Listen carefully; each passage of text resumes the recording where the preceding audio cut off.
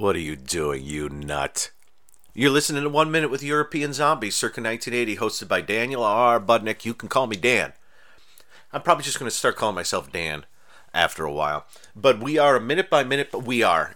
I'm sitting here with my dog. My dog George and I are a minute by minute podcast. We are a minute. This is a minute by minute podcast covering 1980s Zombie Lake, directed by Jean Rollin, and 1980s Burial Ground, aka Zombie 3, aka The Nights of Terror, directed by Andrea Bianchi, or Andy, as we call him around here. And where did we leave off? Minute 10. Okay, we left off with Burial Ground. We're starting with Burial Ground this time. And you maybe, someone asked me, because when I did Blood Lake and Ice, I did it Blood Lake Ice every time. Why do I do it this way? Wear and tear and slight laziness, because I record two at a time. So I watch the Zombie Lake, I record it. Pop in the Burial Ground Blu-ray, record it. Then when that's done recording, I already have Burial Ground queued up, ready to go. Boom. So, where was I? Oh, yeah, so the previous minute ended. We saw various folks in that great, strange, stately house in the middle of nowhere that may or may not have zombies around it. And one of a gal was dancing in some lingerie for her fella. And what is it? What are you doing, you nut? Don't you like it? No, I didn't say that at all, did I? Where did you find that stuff anyway? Next door in a big trunk. I wonder how long it's been there. Pretty funny, huh? In a way. Maybe it was left here by some mistress that George's grandfather used to keep. Who knows? Maybe the old boy used to like to wear it himself. Didn't you like my little show? He looked just like a little whore. But I like that look on you.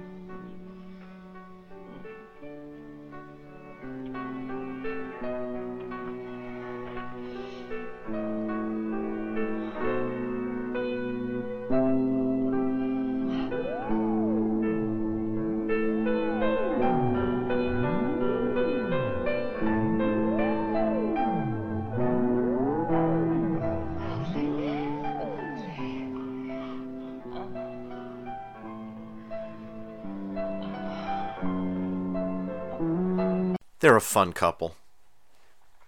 Yeah, that guy is. I guess his name is James. So George is the guy who owns the place. The slightly ill-fitted looking guy with the woman with the strange childlike thing. The other guy, who I think is the photographer, we don't know about him and the woman he's with yet. But this is James and his little whore. I don't know. He seems to. He says in the Italian version, he says, when he says that to her, he calls her a slut and says, "This is how you excite me." And so this is probably one of the sexier zombie movies that we'll talk about, along with Zombie Lake. And this is probably one of the sexier podcasts I've ever done. But it's just me and my dog, which seems a little disappointing. What was I saying? Oh, right. There's a brief shot in here, and I love the music for this movie. I mean, this is like just paying attention to the music in this. I love how over opulent like the piano is. It's like it's adding an element of like strange soap opera that isn't actually on the screen, but then it hits you with those synths, which is just really wow. I really like this. I really wish Severin had put out. Included CD. I said that before. I'll say it about 8 more times before we get to the end of this. I love that. So yeah. The minute is basically she struts her stuff a little bit. He's sitting behind a typewriter smoking a cigarette on the bed. Then he pulls her down on the bed and begins to fondle around and feel around. And then it cuts to a shot of a bit of a hallway. Then it cuts back to him continuing to. He's a little further down her now, and sort of everything but like her fishnets are gone, and that's how the minute ends. But as great as that is, as great as seeing this kind of gross guy with the mustache pawing all over this lovely lady, my favorite moment though is that you heard the and that is you see I'm not even sure 100% what I'm looking at. The left side of the screen is completely filled up with like sort of like it looks like a brown sort of marbly type something, and then the right side the right side of the screen, about half of it is filled up with that, and the center like quarter of the screen, it seems to be a hallway. And the great thing is, I've said before how great these rooms look. The room, those two, James's little friend, that room is awesome. It's decorated with like huge, I mean, it looks like sort of epic, like not like Guernica or something like that, but sort of the epic portraits of or paintings. I'm sorry, not portrait paintings of like battle scenes and stuff. And it looks incredibly opulent and crazy. And George's grandfather must have had a lot of cash. I bet the place has been in the family for ages and ages, but it's another fantastic room. And yet that hallway that we see for a few seconds, we see a shadow way down the hallway. There's all sorts of different lights on the wall. There's a shadow approaching us. We can't quite tell what it is. Could be a zombie. And I'm imagining, are those doors? Are those big marbly things on the left and right side of the screen? Are those like doors and we're peering through into a hallway? Could be. All I know is that, one, that hallway is probably gorgeous, but from here it looks a little chintzy. It looks like a sort of poorly prepared like high school play backdrop. Kind of is what it looks like. It's kind of half painted. It looks like it might fall over if you blow on it too hard. But then there is also, if you look, it's on the right side of the screen. So you get that's the quarter of the hallway, then the quarter of the marble, and directly to the left of the marble, right before shadow, there is some sort of something drawn on the wall. I mean, it looks like it could be a cross with other little crosses around it, and then something, and then it looks like there's like it's like a castle with a star on it or something on top of that, except when it looks a bit like George Harrison. I keep looking at it now, and it looks like George Harrison with the mustache. I mean, you know, your rock star may vary on this, but I was just sitting here looking at it going, why did they draw George Harrison on the wall? And I thought, oh, no, wait, no, that's some sort of crest or family symbol, most likely, that's on the wall. But if you look at it just right, it looks like one of the Fab Four, which is great. I mean, that could be my favorite part of the minute. So yeah, the minute is basically James and his little friend fooling around a bit, and I like the one of George's grandfather must have kept it for an old mistress of his, or maybe he wore it himself, the old dog. Well, he doesn't say that, but I like that his mind goes right there. Maybe he wore that himself. You look like a whore. Let's do it. Let's fall in love. All right. So that's that minute of burial ground. That not too much happens in that. There's just some fool around. I mean, there's not. I could get graphic on it, but I'm not going to do that. So the minute ends there. Boom. And let us dive into the Zombie Lake minute. That one, minute 9 ended with the zombie doing the goofy poke his head out of the wall with the lily pad on top thing, and he spotted a woman with like a wagon wheelbarrow type thing going over a bridge over the lake. And it looks like he's going to leave the lake, so let's see what happens next.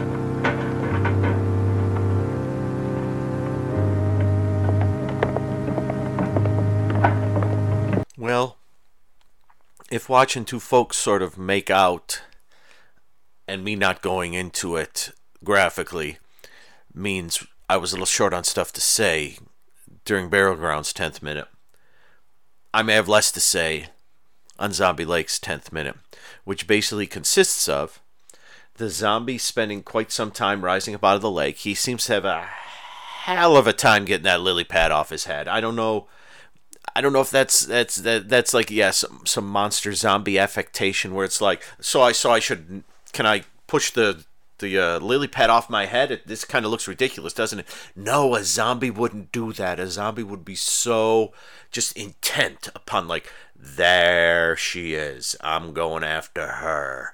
And he would be so intent upon it that he wouldn't think, I need to get this friggin' lily pad off my head because, one, I look like an idiot, and two, it's in my good eye, because this is the one eye. Old one eye, old Champa. So he does that thing where he very deliberately, like, doesn't, just like, I mean, is that the first thing you lose? Just like, if my underpants are riding up on me and I'm out walking and I'm a zombie, would I just let them continue to ride up on me? Or would there be a point where I go, I got a wedge going here. Give me a moment. I know, that's a lifesaver. Let's go eat someone. But yeah, he's got the lily pad on his head and I love it. And he takes ages he's not even out of the lake by the time we're done. And we get the gal. She is, what is she doing? Okay, I went back to try to figure out what it is she's doing. It seems like she's sort of doing something specifically to be out there where the zombie will see her. And this lake isn't that isolated. The bridge she goes over at the end of the last minute, there's like a couple of farmhouses right nearby. I guess the zombies, I wonder what activated the zombies. As with the Burial Ground zombies, what was the activation? I gave my theory with Burial Ground, but I mean, a really gorgeous woman laying nude on a tree stump, on a tree, dead tree, fallen tree, in the middle of the day, I guess could bring zombies back to life, or at least Nazi zombies back to life. But I'm having a little tough time figuring out how they came back to life here. But then at the end of the day, I really think that the filmmakers wouldn't have given two craps. So I don't even know why I just spent 30 seconds talking about that. But you see this woman going, and she's got a wheelbarrow, and she's got like a wicker basket, and she's got like a metal, like a huge, like it looks like a saucepan or a big, sauce bowl, like a big sauce pot. What the hell? And it's weird because so you see the zombie get out of the lake, and he's doing this weird thing with his mouth, like a fish or something, like he's pulling in water or fish food or something. But then it cuts to her like in an enclosed space, and she's smacking something that at first I thought it was bread. At first I thought, why did she come out to the middle of nowhere to make her daily bread? Maybe she doesn't like to be seen. I have to be alone when I make my bread. But I don't think it's like a towel or something. And she slaps the crap out of this towel. It's already it already looks like it's soaking wet, and it's all in like a big, like I said, it looks like a big pile of dough. And she picks it up and drops it into the pot. You hear a little splash noise, and then she covers it up, and then after you see the zombie stumble along some more, she puts everything in a wheelbarrow and begins to wheel herself away. And I thought, there must be some compression of time in there. So she came out here to the middle of nowhere, stopped her wheelbarrow in front of this enclosed, like, arch fallen building, old building kind of space, went in there, slapped like a giant towel or blanket for about 10 seconds. And I'm wondering if that whatever that was, she was slapping the towel or the sheet or whatever, whether it was already there and she was going to pick it up and put it. I'd be worried about mildew. Is that like a French thing? We don't hang stuff out to dry. We make it into like a little gummy blob, slap it a lot, and then put it in a pot full of water. That's sexy. That's sexy for you. But it's just so weird because I'm watching, and I'm sure whatever she's doing, everyone in France goes, oh, okay, yeah, she's going to the abandoned building, slapping the towel, and putting it in a pot, and then wheeling herself away. But it's just the fact that you don't see her doing a bunch of things. You see her wheel herself all the way out there. She slaps that towel 5 or 6 times, puts it in the pot, and then she leaves. I mean, unless this is like some crazy ass scavenger hunt and they told her to look for a wet towel and she just happened to find one and she put in the pot with the other items. I don't know why she does that, apart from the fact of getting the zombies' attention. But then at the same time, I can't tell where she is. It looks like more like the bridge she's going over looks more like a creek or something than a lake, like maybe a spot where just like the lake's given out or something. It doesn't look lakey. It looks like a small rivery creek kind of thing, and she doesn't seem to be near a lake at all. And yet, apparently, the zombie sees. Maybe the big trick is that we think the zombie is looking at her, but then the next minute he's going to pounce on somebody else. Maybe he's going to pounce on that guy that didn't notice the naked girl earlier. I don't know, but I'm looking at it and just like I'm sorry. We're talking about a movie called Zombie Lake, and I just am completely fascinated in what the hell this woman is doing. I love it. If any of my French listeners could please tell me, hey, I've seen Ogroff, I've seen Devil's Story, I've seen Revenge of the Living Dead girls, I've been in stranger places than Zombie Lake, and this just really confuses me, but I love it so much. Maybe the next minute will explain it. Maybe like I don't know what there could be. What the heck could there be a little bit later? I mean, just the fact that it's just like that towel was that towel in the pot the whole time? Was it there at the place?